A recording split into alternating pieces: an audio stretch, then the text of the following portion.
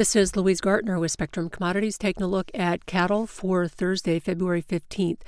Well, cattle futures yesterday, we're starting to see some increasing pressure. We saw the live cattle settle down $1.10 on the April, but that was $1.20 off of its low. And feeders were down over $4 at one point, but they settled down $1.77 on the March, but that was still up $2.80 over the low. So we did see some buying step up. We saw the market bounce off of those lows, but it was under pressure pretty much throughout the day.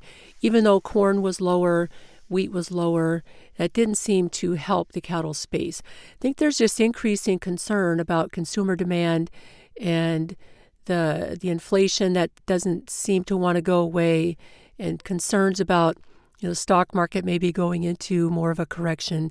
It's just enough nervousness to kind of take the edge off of this upward trajectory. Fundamentally and in long term, you could easily make the case that the market's in a very strong bull market. But we've had a big run to the upside. Market's getting very overbought. And funds getting a little skittish. They got caught on the wrong side here last fall. They don't want to get caught on the wrong side again. So I think a little more quick to exit some of these longs than before. But the cash markets are holding together pretty well. We saw some cash trade develop yesterday at around 180 on the Fed trade. That was down 1 from the previous week. Dressed at 286 was also down 1. Box beef values were mixed. The choice was up 173 at 294. Select down 128 at 284. The spread gained at 301. We're sitting at 998. Movement was a pretty light 99 loads. So Wednesday, Thursday usually are your biggest volume days for box beef, and we didn't even break 100 yesterday. So that's a pretty big red flag. Something's going on. Your slaughter rates are not dropping that much that you would have that big of a drop in box beef trade. So that's a concern and could help explain kind of the stalling out of the futures market. Slaughter rate yesterday, 123,000 head. That was 2,000 less than the day before and slightly below the average, but still not enough to justify that big of a drop in box beef volume. For the week, the slaughter rate is at 363,000 head. That's down 13,000 from a week ago, and it's down 9,000 from a year ago. The feeder cattle auctions for Tuesday, pretty light numbers, just under 3,000 head traded at an average price of $245.04. The 7-day average was down 21 cents at $246.66.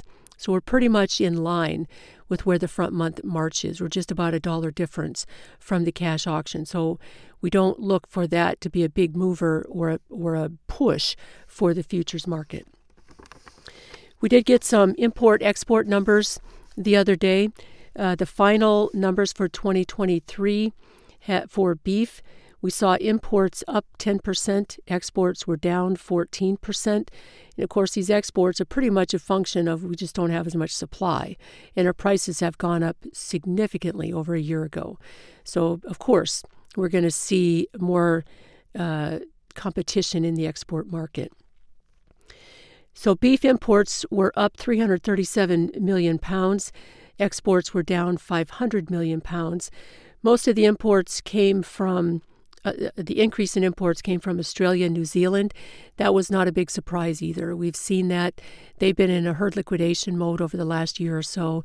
So typically the U.S. does see a notable increase in imports from Australia when they get into those dry cycles. We did see a drop in imports from Brazil and Mexico, but Brazil is still a big component of our import numbers. We're just maxing out at our tariff rates. So the country we import the most from is Canada, and Mexico comes in second place. As far as our exports, South Korea has taken over Japan. South Korea is number 1, Japan's number 2, China is number 3. And that could be a little misleading as well. China had a huge increase in imports of beef last year as they were rebuilding their hog herd. Well, that has been done. In fact, now they have too much pork that they don't know what to do with. And they've become a much smaller buyer of U.S. beef. So we don't expect to see them to be a major beef customer for 2024 that we saw in 2023. So moving forward, It's nice to see that the buyers did step up on the break yesterday, but my guess is you're probably going to get a little more extended of a sell-off here. At least take some time for the market to move sideways to probably slightly lower as we get out of this overbought situation. But the longer-term trajectory still is higher. And, we've got good moisture conditions in the southern and central plains, at least from a subsoil perspective. It's been dry, and it's going to get fairly warm down there. So we could see some stress start to develop as far as topsoil. But we should have pretty decent pasture conditions, at least to get the season started. And my guess is that's going to stoke demand for these lighter weight calves in particular.